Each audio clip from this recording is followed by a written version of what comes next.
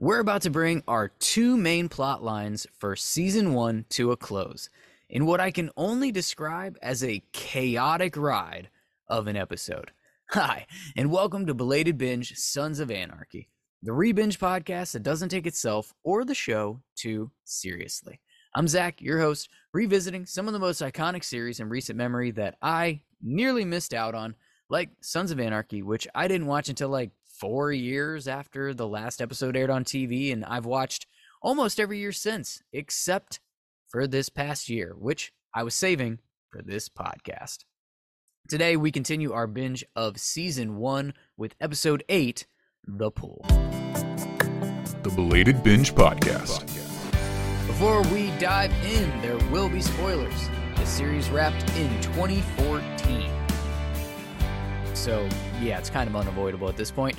There will also be some adult language and situations, trigger warnings just everywhere. Just by default, use earbuds. Shout out to Alex and Katie of the Bonus Binge Squad. For your own shout outs and access to bonus episodes, join patreon.com/belatedbinge. There is a link in the show notes, and I'm going to say it up front in this episode because it is absolutely tied to this series. The sequel fan fiction that I was writing in 2020 that I am sharing on Patreon. The episodes are audiobook format. I'm reading 11 chapters of this fanfic that I started as a sequel to Sons of Anarchy, following Abel and Thomas's story. If you have any interest in that, I hope that it is entertaining to those that are partaking. Check it out on Patreon. As usual, with Sons of Anarchy, I'm going to try to kick this thing off and introduce the episode as if it was a romantic comedy. Wish me luck. All right, here we go. There are very few things that can bring the joy of a parent holding their child for the first time. For Jax, it's made even more special that he get to share this moment with his high school sweetheart, someone he would kill for. Let's jump into episode 8, The Pool. We open up on little kids. Not really. It's Darby's racist ass, and it's good to know that he's living the suburban dream, fresh out of prison with his swastika tattoo, and he's got an envelope in the mail showing evidence and the club's gun source. And I don't even remember where that thread is heading, or at least I didn't remember where that thread was heading when I was watching this. And these are the notes from when I was watching it. By the end, you kind of get it figured out. Now we've got Jackson Clay. Quick update on where we are with the money that we owe to the Irish. You know, if only they just agreed to store and assemble the guns at the clubhouse so they wouldn't have this problem. You know, like they started doing to get the cash, to get them out of this problem. But we're up to $130K of our $200,000 bill, or whatever it is, the numbers. You don't care about the numbers. This isn't a math class. And we're now getting a lesson in monetizing pornography. And you thought that this show wasn't going to be educational. And Jax gives us some good news. Finally, someone give us good news. I mean, some people would consider porn good news, I guess, but they haven't really tapped into that resource yet. Spoilers. The good news that Jax does give us, though, is that Abel is coming out of the toaster. Woo! Jax gets to be a dad. And now we're back to Darby. We're getting a lot of Darby right now. And he's in the desert meeting with Alvarez. And we've got a close-up on Alvarez's boy that is with him. That's so you recognize his face later, which is a situation that I think I'll have a lot to say about when we get to that point. For now, we've got our meeting of the bad guys. You know, they don't even like each other. It's, you know, enemy of my enemy is a friend and blah. Whatever. Here's a question, though. Who do you hate worse? The rival biker or the racist drug dealer? Meh. Maybe that should be a poll question. I don't know. Here, impromptu. Let me know. What do you think? Who do you hate worse? Alvarez or Darby? Particularly at this point in the series, if you're a rewatcher.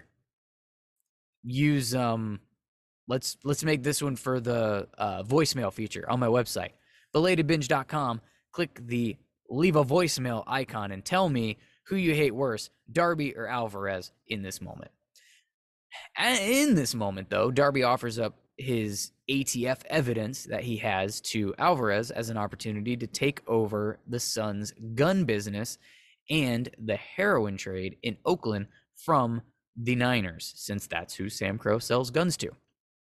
In return, Darby doesn't want much. He just wants Alvarez to kill Sam Crow, starting with Clay.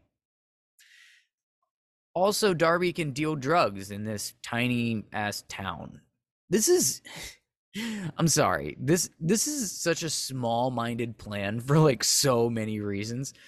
Darby's like Dr. Evil when he says that shit about why demand $1 billion when you can get $1 million or something like that, you know. Scotty, don't. Darby, don't. Seriously, I'm calling bullshit on two fronts here. One, I get that small town America tends to have a drug problem, but he's talking about wiping out the mother chapter of a deadly motorcycle club so that he can sell drugs inside the town and not just on the outside of the town. How much more money are we really talking about here? Is the increase paying his HOA fees in his suburb? Like, I don't feel like the risk reward scales are leveling out for Darby and his plan. Two, if Alvarez was able to just up and kill Clay and all of Sam Crow, they'd be dead already. These two clubs have been at odds for decades. They literally have been to war. They're still basically shooting on sight. He's been trying to kill them since at least the 90s. How's Darby think he can just snap his fingers Thanos style and actually succeed because of a couple pictures in an envelope? Moron. But Alvarez hasn't put that math together because he's putting the order out on Clay and Darby. Darby I get, but Clay? Spoiler alert, this doesn't go well. And credits. Riding through this world all alone. I should probably stop there so that I don't get struck for copyright or something. I don't know. I want to meet the tattoo artist who's making the tattoos that like morph and jump off of people's skin. Also, apparently, in my notes as I was watching this episode, I got some pretty interesting commercials because my next note literally says, I can't believe the Kardashians is still a thing. Sorry, still cheaping out on Hulu commercials over here. So many commercials that I was dealing with. But now back to the show. No sponsors on this podcast. If you want to change that, hit me up. Gemma's with Abel at the hospital, and she's still sulking from the night before, so I guess we know where we are in the timeline for the episode. This TV show does not a lot of time jumps. Like, a lot of these episodes do pretty much pick up like right where the previous one left off. But can we just stop real quick and point out how Gemma looks like an emo teenager? Just like pouting because her parents told her she couldn't go to the Fall Out Boy concert if she didn't clean her room. But she really wants to go, though, so she's apologizing, even though everyone knows she doesn't mean it. And now she's morphing into overzealous mom again, and we're obsessing over Tara. Again. And in comes the porn queen. And this is Otto's old lady, in case you forgot to...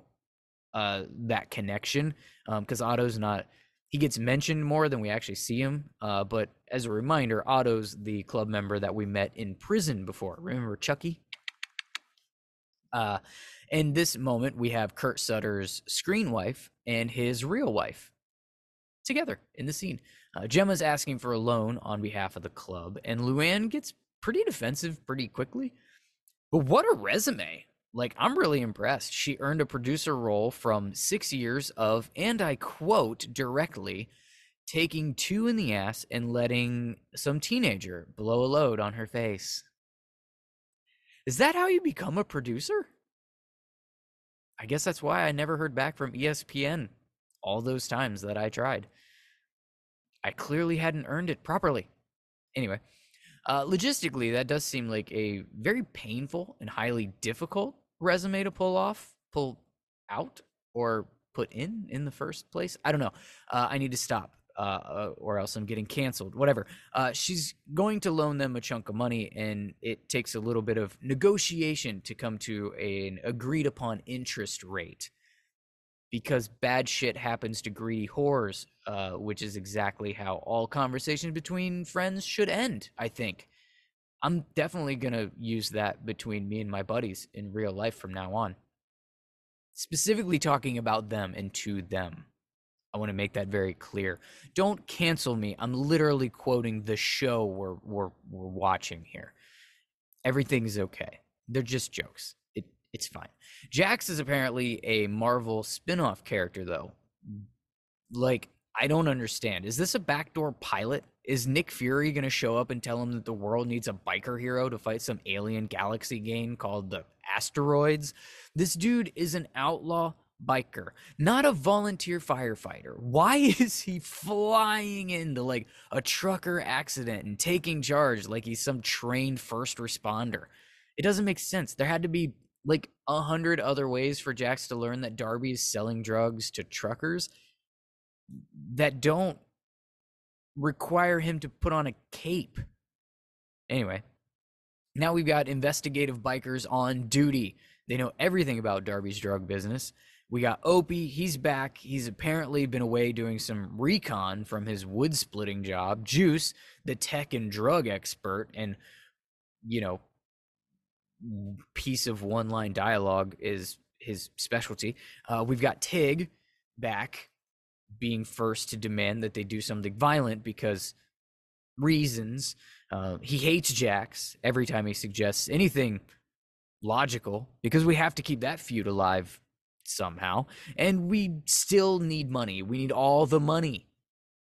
Have I caught everything in this strange, just frantic scene of info dump? Chibs puts the money thing on Half Sack, though, the prospect, which is actually kind of fitting since it's Half Sack's fault that they lost a bunch of money in that fighting fixing gone wrong. Yeah, that didn't go well. You can interpret this as essentially Half Sack needs to make up for trying to put scotch tape on a plumbing leak, maybe. Perhaps shitting the bed or pissing down his leg. Either way you want to think of that. He wouldn't still be a prospect after how that went, is kind of what I'm saying. So now they're putting the pressure on him to try to figure out how to pay back the money somehow. And then some. And we've got Darby's boys. They are at, the hospital before Jackson Opie could get there. They gave the trucker a real good beatdown while he was already laying in a hospital bed. So real tough guy stuff. I guess an easy target. Jackson and Opie aren't really fazed by it, though. They don't really care all that much. They do confirm that he didn't buy the drugs in Charming, which is essentially the thing that they care about most. And Opie offers to call someone for him, which makes him a nice guy. And now we've got a side mission. We have from biker superhero Jax to biker supervillain, or Fast and Furious, because now we're going to go steal a diesel tanker. Of course, the Nords got there first, but Jax and Opie are, Dom and Brian, R.I.P., on Harleys. Literally, I think this is the same set that they used in at least 2 of the Fast and Furious movies. Do you notice like the canyons on each side? Like I literally can only see Dom driving with Letty and the rolling semi truck behind them, and he does the cool like slide limbo thing underneath the truck to get them through it without dying. That's what it seems like is happening now, except we have Harleys and a semi. Anyway, who's the chick jumping out of the car to fight these guys, by the way? Karen drives a 4x4 and barely flinches when the guns come out for some reason. I'm not sure why she's there. Um, Anyways, they're not the only ones that are stealing something in this very moment. Halfsack also steals an ambulance. And Juice is fantastic. He just kind of shakes his head. He's less phased than Karen is in this moment. And then, of course, oh shit, it's the cops. But I'm just kidding. It's Unser. He's not a real cop.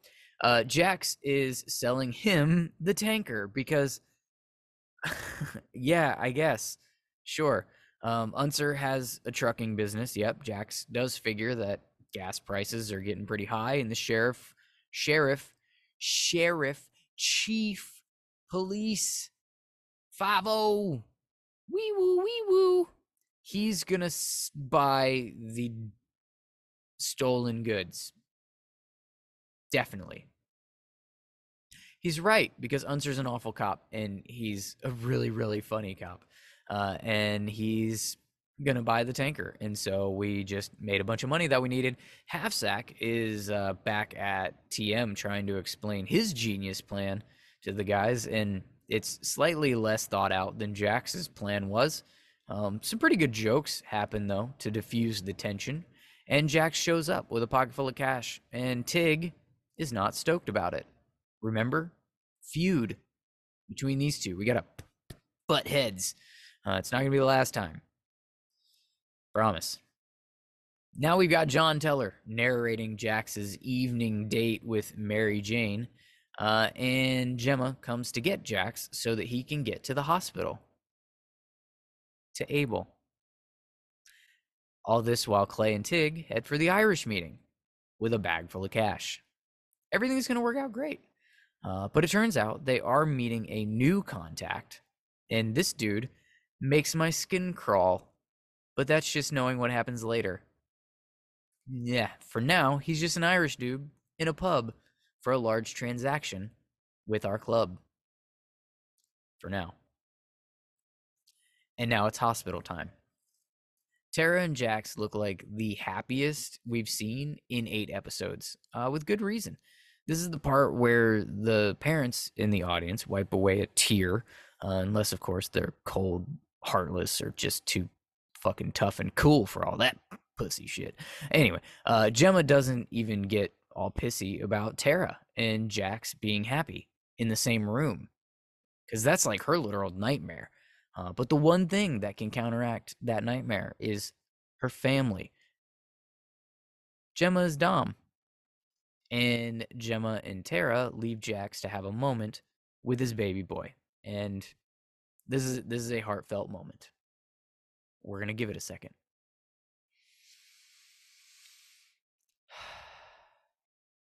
And now we have the worst acted scene of the season. Overtaking Cherry's dialogue after being smacked in the face with a skateboard, in case you're keeping track at home. This is the Nord who's screaming at Darby's TV, but his timing is terrible, and his choice of words is terrible. This could have been acted and edited by the middle school video production class if you went to a rich school that had that. I didn't. But it was bad. It's just, I don't know. It was just poor. But good for the dude for getting into a show, and good for whoever edited it for, I don't know. They got paid, I suppose. But of course, as we're toasting to an arms war, Hit Squad shows up at both places. This is Alvarez's dumbass plan come to fruition, which is perfect, I guess.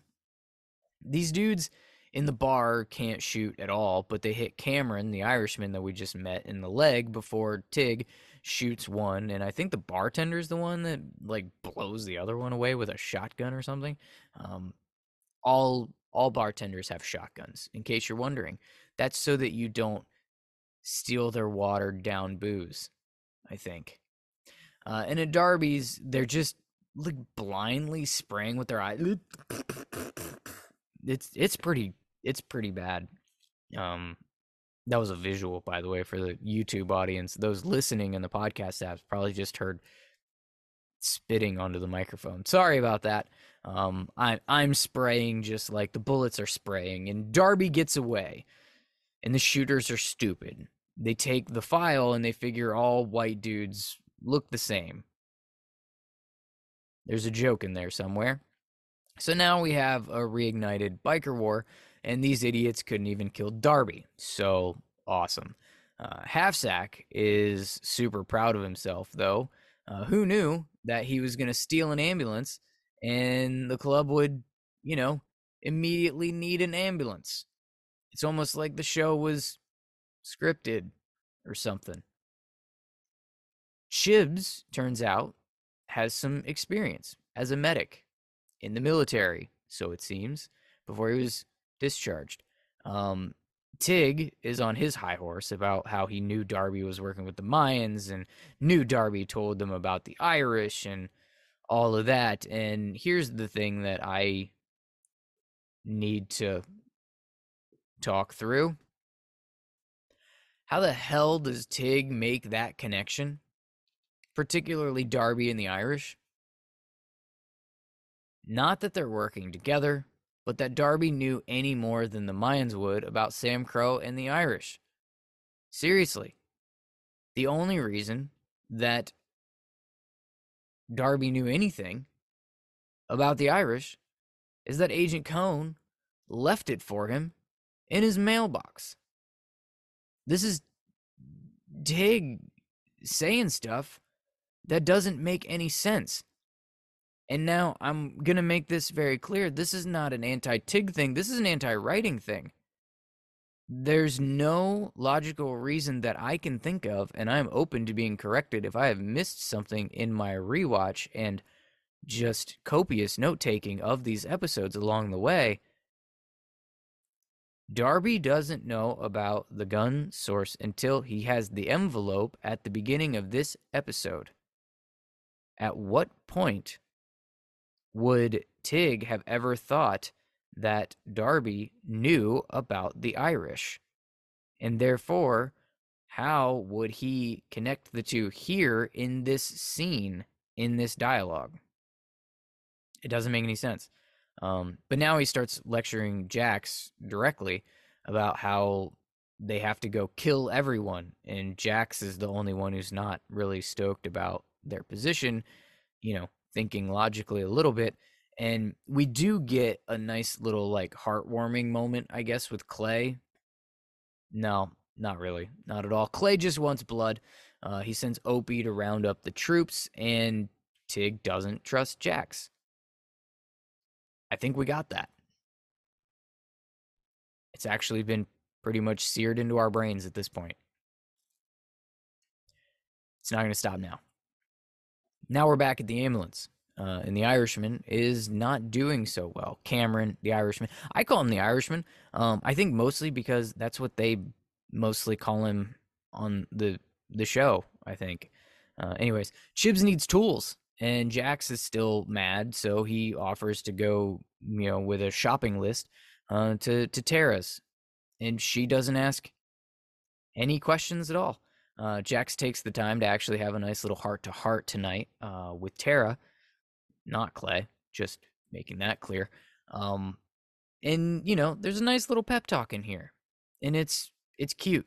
It is. But that's not really the point of all of this. The point of all of this is to show us that, the shit that's going on at Tara's house, that's not over. Enter creepy stalker federal agent who obviously didn't get detained properly upon his exit of town, Agent Cohn. And this is why I say before that Jax should have pressed those charges. and Jax's bike is conveniently too loud to hear the screaming. I'm not going to go into all the ways that this doesn't make sense. Let's just call this plot convenience and move on. Now it's time to get very, very uncomfortable. And this is a trigger warning for attempted sexual assault. Okay. Agent Cone, Josh, he's a spiraling psychopath. And Tara quickly realizes where this is heading and what she has to do to get out of it. Perhaps still breathing. She starts smiling. She starts agreeing with him. And it's honestly really cool acting that she does, because she looks just insidious in this moment. She's still scared, but she's smart. Tartar is very smart. That's Tartar. It's disgusting.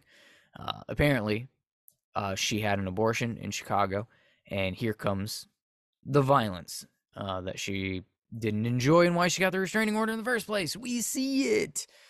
Seems like she got knocked out pretty easily, though, if I can just say that without too much backlash. I don't know. She's not out very long, though. She comes to just in time for the obvious sexual assault that this was all leading up to.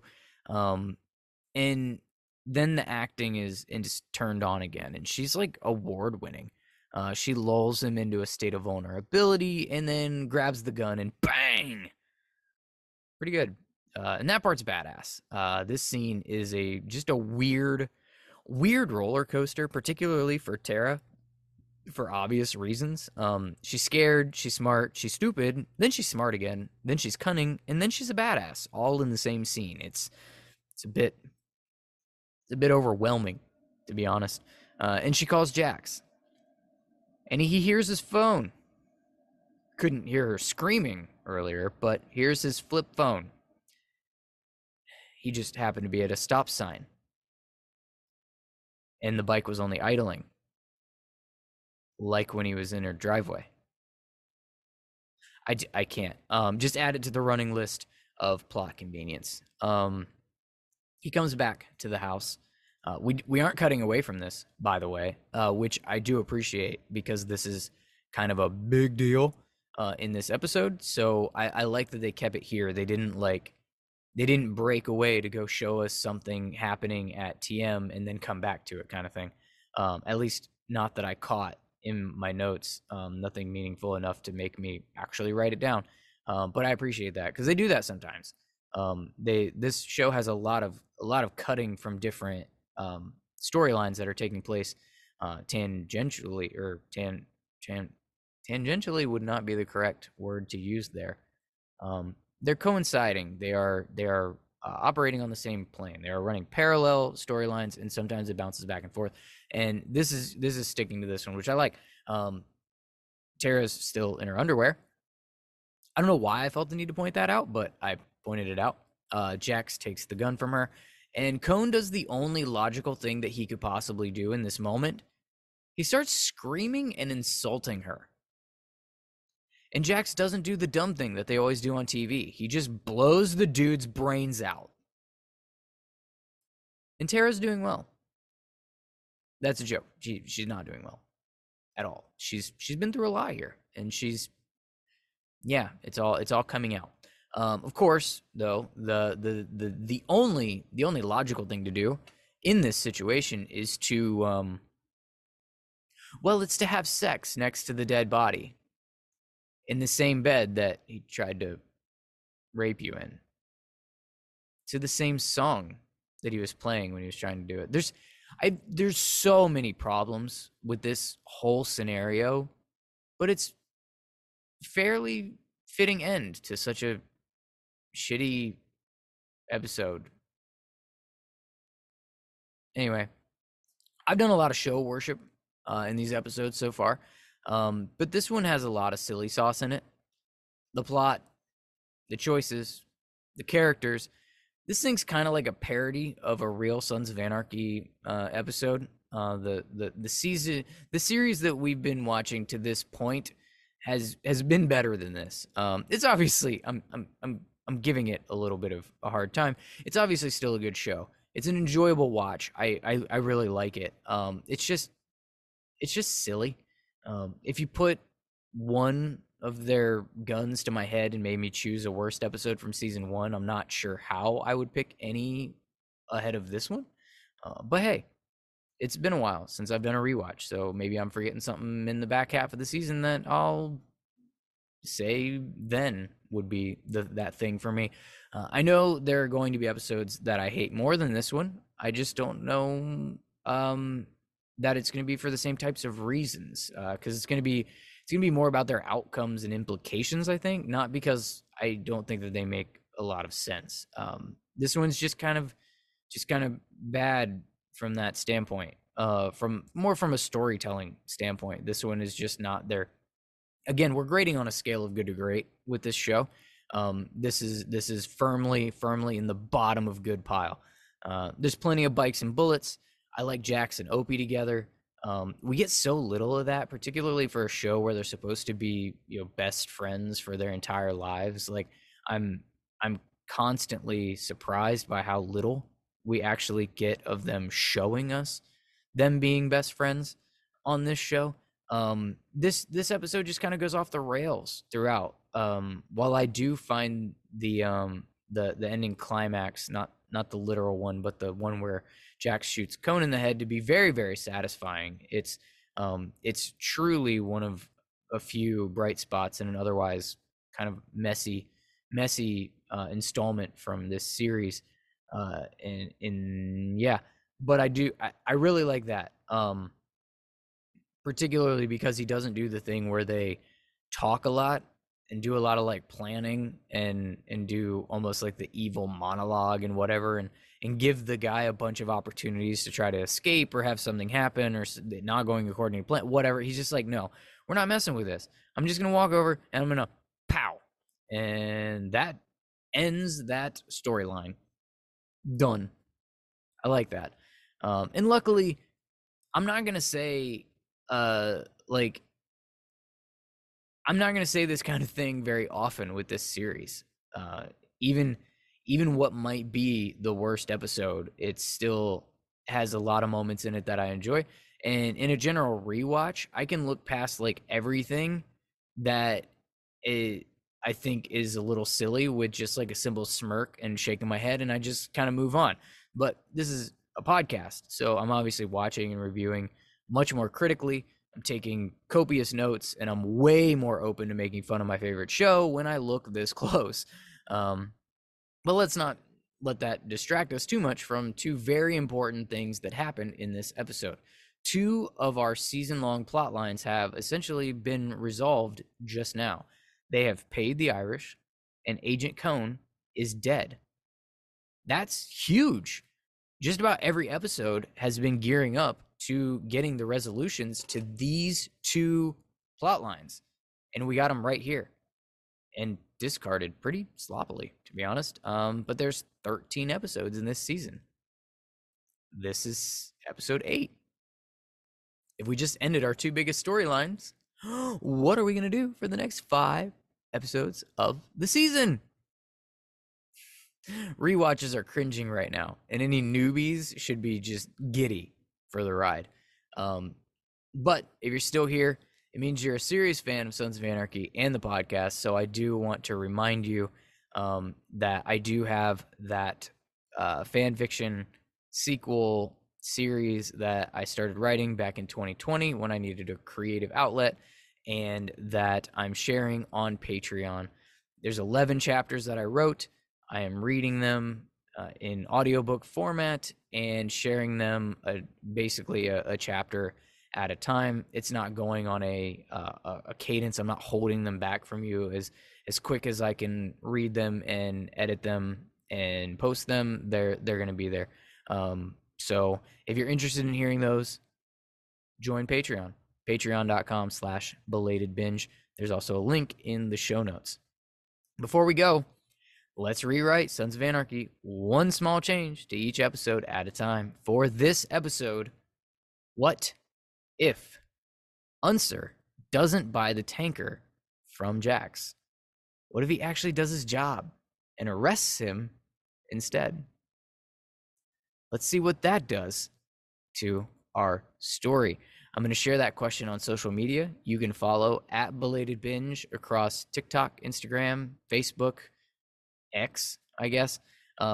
There's also an exclusive Facebook group for listeners of this podcast, links to all the things.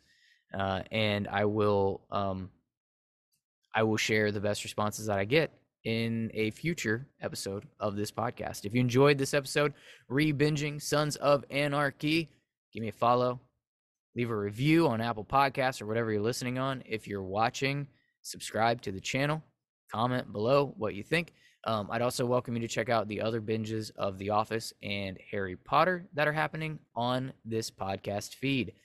Belatedbinge.com has sorry, let me say that again. Belatedbinge.com has links to everything, and you can also use it to leave a voicemail with your own thoughts.